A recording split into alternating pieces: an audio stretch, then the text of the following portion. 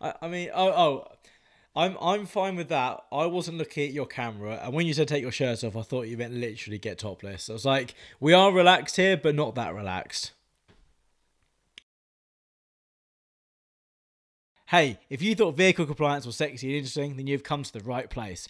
This is The Rock Show, a kind of down the pub chat about transport compliance and how it is good for us all.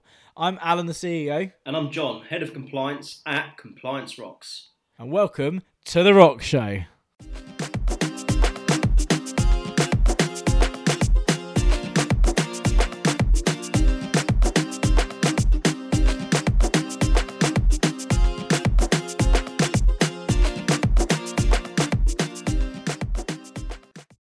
Yeah, no, so I think... So we've discussed kind of what's the biggest topic we've been discussing this week? I guess it's probably the training that is sort of making changes in the industry right now with CPC going online.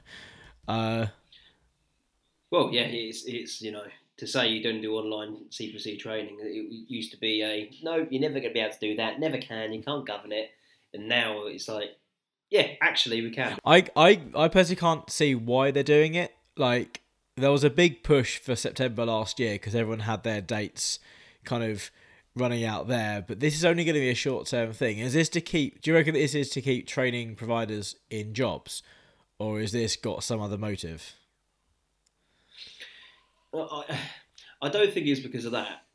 I think they know there's going to be a lot of drivers sitting at home doing nothing, so maybe they want to keep them engaged. Yeah, possibly. Or it could be what we read the other day with regards to old drivers coming out of retirement to get back on the road to help with this pandemic. Yeah, I guess that would explain it, because I mean it's just 3 months. Like, there's bigger things to worry about than training, I would have thought, but maybe not. Maybe it is. I kind of assume that a lot more drivers are going to be driving now. I mean, I say we were talking to a few of our clients this week, and they're all sort of saying they might be not pulling their normal loads, but they're pitching in where they can. Well, yeah, I don't quite understand. There's always has been a driver shortage, and there probably always will be a driver shortage. But considering they're closing all down non-essential operations, there must be loads of drivers that work in the non-essential area. So surely it's the case of them going, right, I'm going to contact an agency. I want to do work for Aldi's, M&S. I wonder whether the haulage companies that support, like, the whole Tesco's and little stuff, don't have any more vehicles. So I guess it's not just a driver shortage right now. It might be a shortage of actual vehicles, because there's a bigger demand for vehicles to do the moving, not just the drivers to do the driving. So I wonder whether that's sort of having something to do with it. Yeah, that's a fair point. Yeah. I wonder how agencies are faring right now with work, and also vehicle rental companies. I think the vehicle rental companies are the ones that are going to be cashing in right now.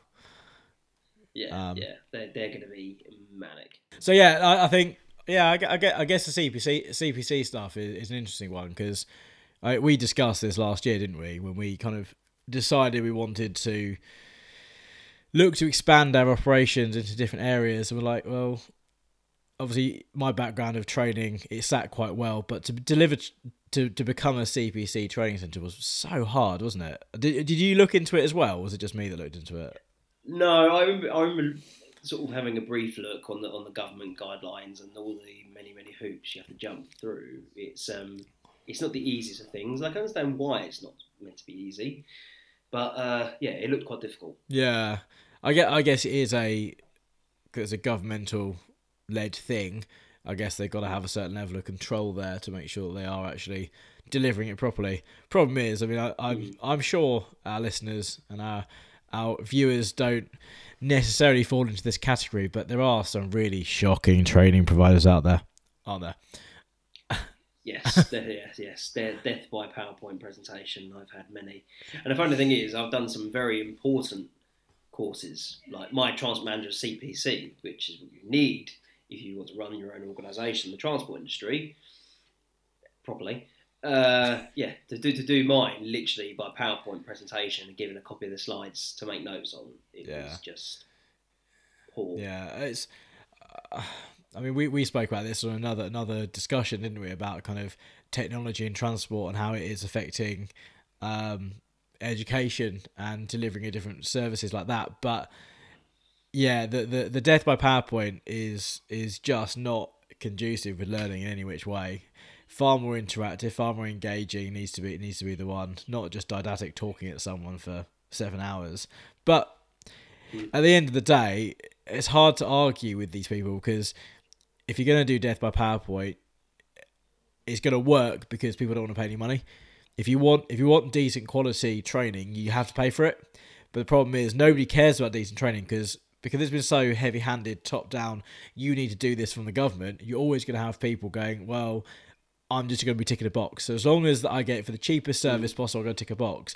People don't realise the value in it, because actually, I mean, I've never been on a CPC course myself, but having been a trainer for most of my working career, you do get those people that sit in courses just there to be there and tick a box, and I take that as I'm here because my boss told me to be here. Yeah. Or my boss has told me to be here because he's been told by the government to put me here, sort of thing. And I must say, I take that that was always my personal challenge, to try and convince them that what they're learning is valuable. I guess it's refreshing to see them putting stuff online, isn't it? Really. Yeah, and I suppose it comes back to, I think you can do online, because a lot of people are against online training. Yeah. You know, we've had discussion many times. You being an old trainer, me having done lots of training. Less the old. As in, I've done lots of training. I've worked for lots of big companies and I've worked for lots of small companies. I've done all sorts of different training courses where it's just been sat around a table, talking through it, and then interactive. Of course, having someone to speak to, online, when people sum up online training, they just think of electronic learning, don't they? I've got to sit in front of They see death by PowerPoint, just that you get to click through on a computer, not someone else. Yeah. That's all it is. And it's pretty images, pretty graphics, and pretty sound effects, but it's the same. Yeah.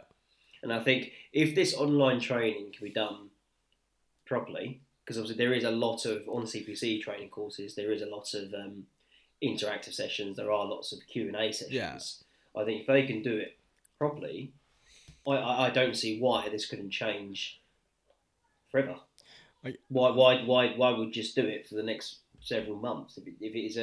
If they can govern it and it's proven to be a good job and it's cost effective. Personally, I think it's massively cost effective. Being an independent trainer, I always had to worry about paying for the hire of room and tea and coffee. If you go, like, some of the places I looked at, like, you're looking at like £150-200 for a conference room, like meeting room thing in a conference centre, and then they're going to charge you like £3-4 a cup of coffee at break time and stuff. It's like, it's just not sensible. Like, the amount of money, because you can't charge whatever course you're delivering. If it is work-based learning, if it's hoi polloi heavy duty stuff where you can charge £900 a day for a course, which there are courses out there that, as Mary's been on courses where it's cost her £1,000 a day to be there for her high level stuff. She's not paid for that.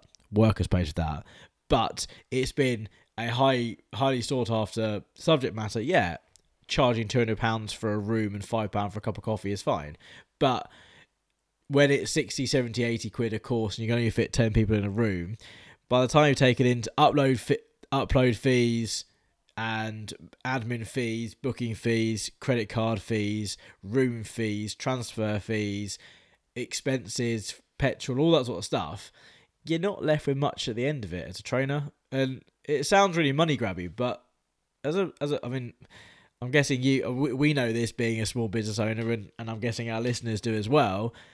Like, it's not being money grabby, it's just trying to pay the bills, isn't it? I mean, well, at the end of the day, though, you're not going, I'm going to train people because I want to improve the world. Improving the world, unfortunately, won't pay your mortgage or put dinner on the table. You still need to earn some money from what you do. Yeah, I mean, you can have the underlying motivation to do this as being, I want to change the world, because I think we both believe that we are changing the world in what we're striving to do with Compliance Rocks, aren't we? I feel the software we're developing and the way we're going to be partnering with people that deliver different services to a wide range of clients. Like it has we are going to make a difference. We're going to be removing crap from the industry. We're going to be removing crap suppliers because we have a high standard to what we deliver and who we work with, and hopefully that is going to improve. But you can't have that as your only motivation day in, day out. It has to be sitting there, but it can't be that as you say, that you still got to get down and dirty doing it every day. I read this is probably off topic now, but I was reading a blog the other day about kind of how to tell your company story. I'll try and summarize it best I can. There's 3 stories you got to say that you got to be able to say all the time. Story A, story B, and story C. And the best way of explaining it is to take how TV shows, a good TV show should structure themselves. So story A is the episode. That's you can watch if a TV show is written well, you can watch one episode and it makes sense. Story B is the season or the series storyline. So that's the overarching theme for the whole series, like from episode 1 to episode 1 to episode 12 of the series. So if you don't watch all of them, it won't make sense. But if you watch one of them, you won't get story B just from watching one episode. You'll get clues and hints, but you won't really it won't make sense as its own. And then story C is the overarching whole point of the TV show. Now I don't really watch that much TV that people would watch, so I can't think of any examples, but you always got to be thinking about story A. That's where you are right now. That's where we are at this second. You can have wonderful ideas of where you want to be with story C. You got to communicate those as a team and to make sure you're always moving forward towards that story. But fundamentally, you still got to be doing the stuff on the ground every single day to get the job done. And I think that's a really kind of nice, neat way of explaining it. I didn't really explain it that well. I must say, when I read it, it made more sense. No, but I think I get it though. I think I get it, and I'm trying to think of TV shows that you use an example, but I can't. I think the best example I can think of is, I mean, this is proper dated reference now, is Doctor Who. Christopher Eccleston, circa 2005, when Billy Piper was his sidekick, and like watching it for the first time, it was obviously Doctor Who had not been around for a decade or two or whatever, and so I didn't really know much about Doctor Who. And it's amazing. Like each episode was episodic. It was like, wow, it was amazing. You got this thing, and then when you get to the end, you go, oh my god, there was all these clues going through. Like it was the one with the big bad wolf, I think, was the overarching theme. And then he does a time flashback to the other episodes, and you see graffiti in the background with the word "big bad wolf" on the wall that you didn't notice in the first time you saw it, but then it all made sense towards the end. That would be story A versus story B, but ultimately Doctor Who is time traveling through space and time. That is story C. That's the overarching theme of the TV show. So yeah, I think there's. I was going to go for something more simple, like Friends. You know. Anyway, yeah, it's fine. Yeah, Friends. Yeah, I mean, Friends is definitely probably a better example. Should we cut that bit out? Nerd. I've never been into Doctor Who. I don't know why. I feel like I want to give it a try. But I quite like this new series with what's her name? The female Doctor. What's her name? One from Broadchurch. Yeah, I can't remember her name, but she's good. Yeah, it's good to. It's good to. Yeah. Anyway, that's totally off topic. But the point is, we have this wonderful idea of where we want Compliance Rocks to be this thing, this force for good that's going to change the nature of the industry. But we can't do that now. We're not doing that right now. All we can do is what we can do right now. This whole discussion we've been having over the last few months about partnering with organisations.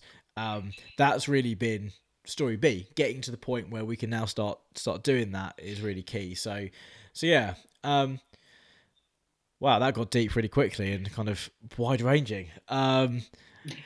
Yeah. So I guess the CPC training is one thing that's kind of come out in the last couple of days to our attention because of the conversation we've been having. But kind of independent of that was I guess our discussions we've been having over the last few months around our Toolbox Talks tool that we're looking to develop. You still have reservations, don't you, about this going live?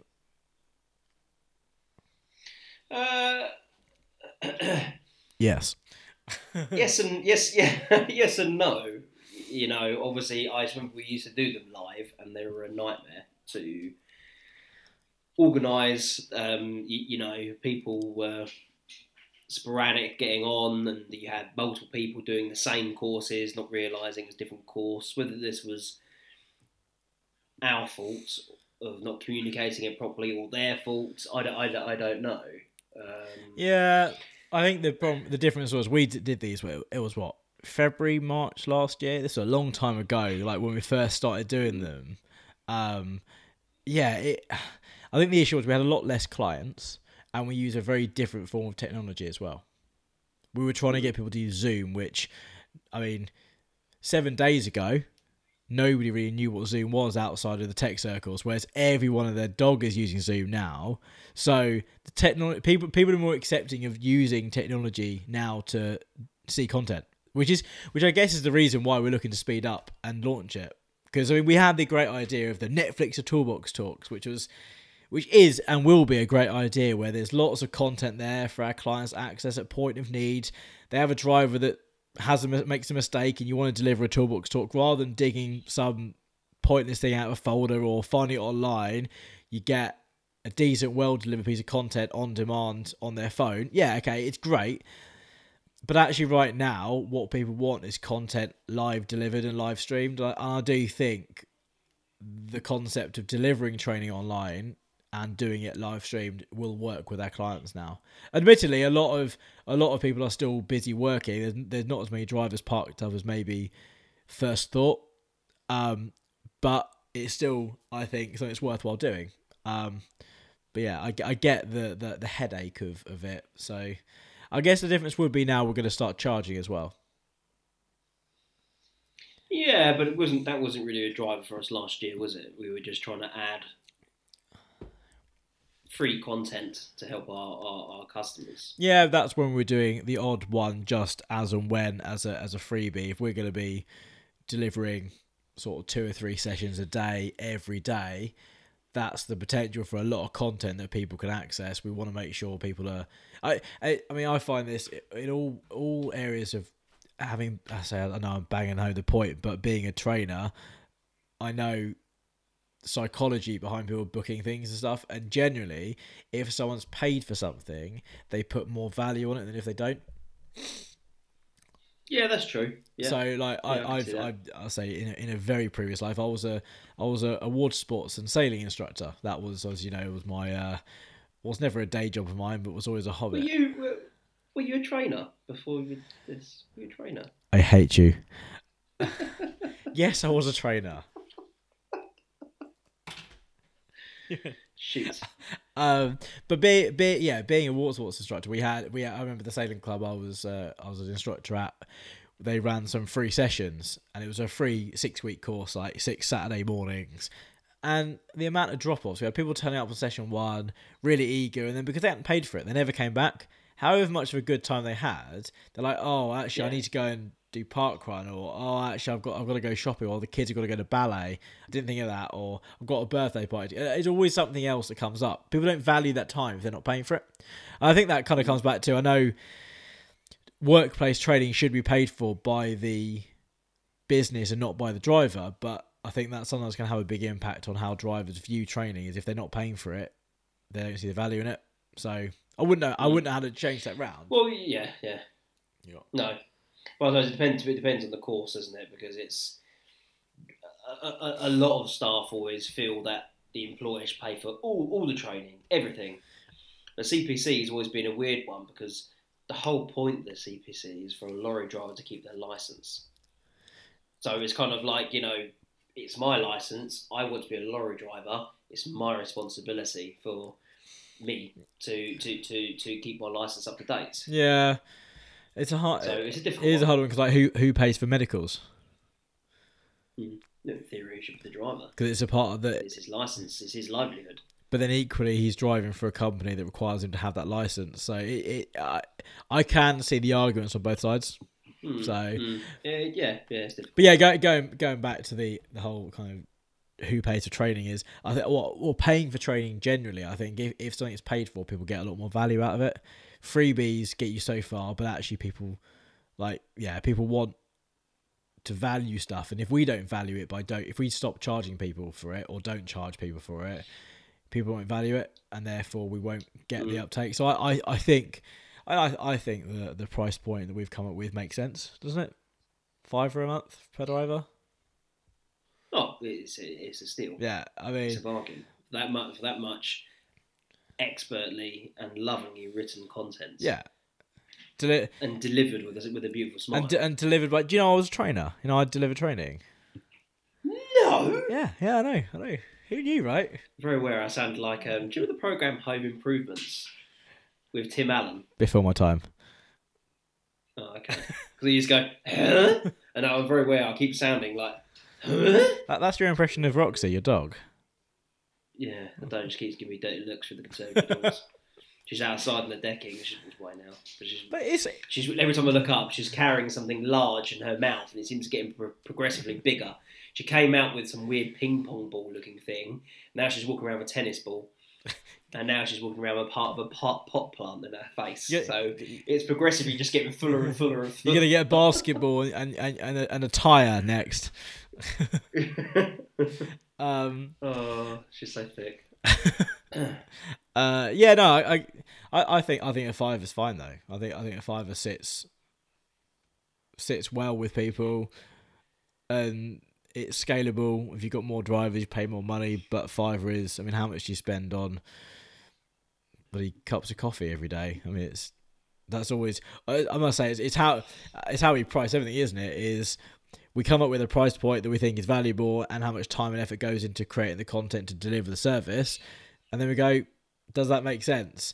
And then we always generally come back to how many cups of coffee does that buy, don't we? Yeah. And $5 a month, how much does it cost a coffee from a petrol garage? I think it's $2.50 or $2.95. Nothing now because they're all closed. My coffee machine has had so much action in the last week, it's unreal. I've been making flat whites. I've had 2 or 3 flat whites a day, and it's saving me an absolute fortune not going to Starbucks all the time. Yeah, we are not sponsored by Starbucks, even though I do like a caramel frappuccino. I would say we're not sponsored by Starbucks, but if any Starbucks executives are listening, please do get in touch. We are accepting sponsorships. Yeah, do you know what? I really fancy a decent cup of coffee now. Well, I would say, come on. I picked your coffee cup up from the office when I went in last week to go and empty stuff out. So it's sitting on my windowsill at the moment. So I can make you a cup of coffee, put it outside, leave it 10 to 12 hours, all the bad stuff dies, and then you can have it. In fact, actually, I might make myself some cold brew tonight. I keep threatening, I'm going to make some cold brew, and Sarah's like, no, don't make cold brew, you maniac. So I might make some tonight. You never know. Anyway, sorry. Talk about training. It's like it's funny. We talk about like online training, sitting in the comfort of your own home, having your own coffee, your own food. The amount of courses I've been on where the food is just crap. So I shouldn't say the CRAP word, but it's just like, do you know what I mean? It's awful. I mean, it's literally like cold vol-au-vents. It's not the 80s anymore, you know? Yeah, that reminds me of the Peter Kay sketch where he's going down the wedding table, like vol-au-vents. I can't remember what the clip was now. I'm sure we can have Stu editing that clip into here now to show what I mean, but it's a really funny clip of Peter Kay. And vol-au-vents. Yeah, at least you get food. I mean, I'll say I never gave food to our clients because the cost, well, you're so dependent on price that if you start paying, because I mean, even those really crappy plates of food, you're looking at least a tenner a head. Oh, well, our office we work in, we've seen the leaflets, how much they charge, but I think it's like £11 or $10.95 or something like that per head. Yeah, the food looks good. To be fair, the food is quite nice. The food is quite nice. I must say, whenever they've had leftovers, they put them in the breakout area. I do tend to go and help myself to a sausage roll or something, and they are quite nice. But the point still remains: you don't get a choice of your own food. The point still remains: you don't get to choose your own food. Oh no, it's just yeah. No, but it's another stress. Like another advantage. Not that we're doing pros and cons of online versus classroom, but you know, my wife is gluten free. She's not celiac, but she has really bad reactions to gluten. Yeah. And I couldn't imagine if she had to go. I've seen people in the past that do have gluten intolerances and food intolerances. The meal's got to be kosher or halal.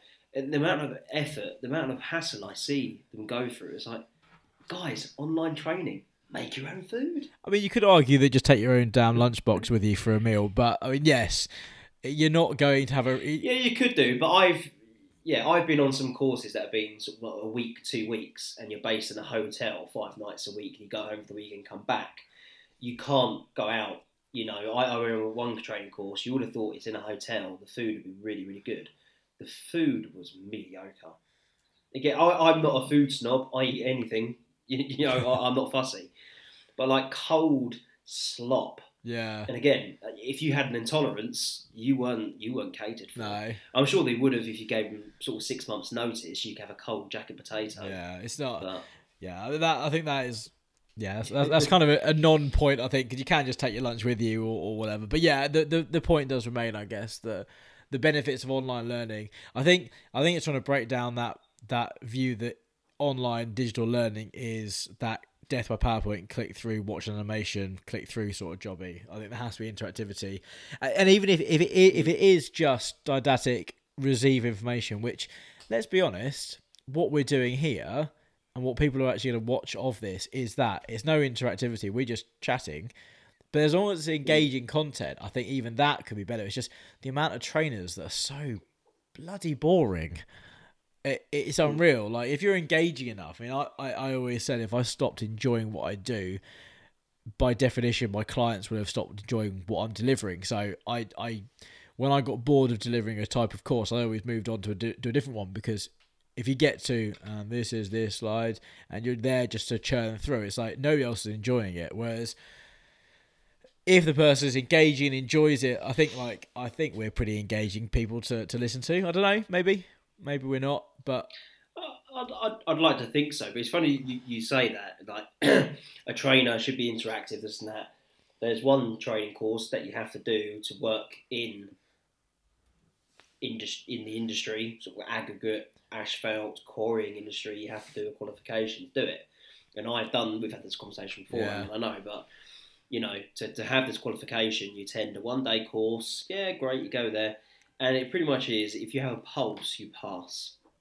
And they're very interactive sessions. They really get you up and you're talking and you're answering questions. But it's a case of the trainer come up to you and go, right, do you not understand the answer? No, okay, well, don't worry about it. When it comes to the exam, you have to pass at the end of this training day to get the qualification. I'll be here to help you. And to hear the conversations going on during the exam, I don't know what the answer is. Is it A, B, C? It's C. No help, nothing. We just want you to pass. Yeah. I must say, I was delivering a first aid course. It was back end of last year. When we first set this up, I was still honouring some old clients of mine. And I remember having to have a conversation. It was a 3-day course, 3-day first aid at work, kind of the most advanced first aid you can do without going down the route of being a medical practitioner. And like I had to fail this person. I was like, I can't. You're not good enough. I can't put my name to the certificate that you're going to get, that you're then going to be a qualified first aider in the workplace. If you kill someone because of your behaviour, I can't do that. So there's professionalism that I had. I just simply couldn't do it. But on the other hand, I tried my hardest, and you do work really hard with the client to kind of go, well, can I help you with that question? Like, what? Let me rephrase it and see if you can work it out. And language is an issue as well. I know English as a second language does make it difficult. But depending on the industry and what the training is, if you can't understand basic hand signals I think banksman training is a good example where communication is key. You need to understand what words are being said by the banksman. It's nothing to do with what your first language is. If you can't understand basic instructions in the country you're in, then you can't do your job. So it's and when it starts risking not only your life but other lives. I've seen this plenty of times. Jobs I've had, my last job that I worked at, we had to do company-wide a company induction for you to come and work for us. And the amount of inductees I've had to fail because the basics understanding of the English language, I wasn't asking to recite War and Peace to me. But if I ask you to recite a simple instruction of, when you enter the site, you'll turn left by the blue bin. Yeah. If I ask you to repeat that back to me, I expect you to repeat that back to me. Because if you don't know we're going on site, and this is a huge site... Yeah. I think my child's having a meltdown. That's fine. Hope you can't hear it too much. I can, but it's fine. It's joys of working from home. But no, the point the point does remain. It's, you could be the best driver in the world and not speak a word of English, but as soon as you get to site and you've got to communicate with where you're going, actually that is still part of your job. Doing the pedals and doing the steering wheel thing is not the only part of your job being a driver. Being a driver is so much more than just driving. And I think people just sometimes forget that you need to have that ability to communicate. I must say, I whenever I drive on the continent, I try and learn words that I'm going to need to communicate when I'm driving. So, like, if I get pulled over or if I have a breakdown, I've got to be able to communicate what's happened, where I am. I try and learn that before I go, because actually people don't always understand English. We can't make the assumption that you understand the language you speak. So it does work both ways for sure. But no, of course, back to the whole online. Yeah, there are a huge shed load of benefits. Of course, there are disadvantages, but I think from a business proposition for us, though, I think it's, you could argue we're getting on the bandwagon, but because we were always going to be delivering this Netflix Talks for the next few months. We've got the design team working on the content, but there's kind of no point spending months and months developing something without testing it. You need to get it in front of viewers and eyes of people now to go, that's crap, no, that's good, I like that, can we do more of that, etc. And we had great ideas of doing animated style things, like animation, video, click through, answer questions sort of jobby, but actually it might be that our clients and our users like the fact that we're doing this. It might be that we just have both of us talking. It might not just be me or you. I know I'm the trainer. I was a trainer. It might not just be me. It might be you as well. We can have this banter between us and deliver a session like this. We could teach each other. Might be that works. That could be an interesting way of doing it. Yeah, almost like having a chat in a pub. Yeah, and that's kind of, I think. Yeah, it makes it more engaging and a bit more kind of breaks down barriers to learning, I think, which is really important. So, thanks for tuning in, guys. Hope you found it informative and entertaining. This has been the Compliance Rock Show. As ever, please subscribe to our YouTube channel. Please follow us on Spotify. You can always go to compliance.rocks for more information, or drop me an email. That's alan@compliance.rocks. Thanks for listening, and see you guys soon. Thank you.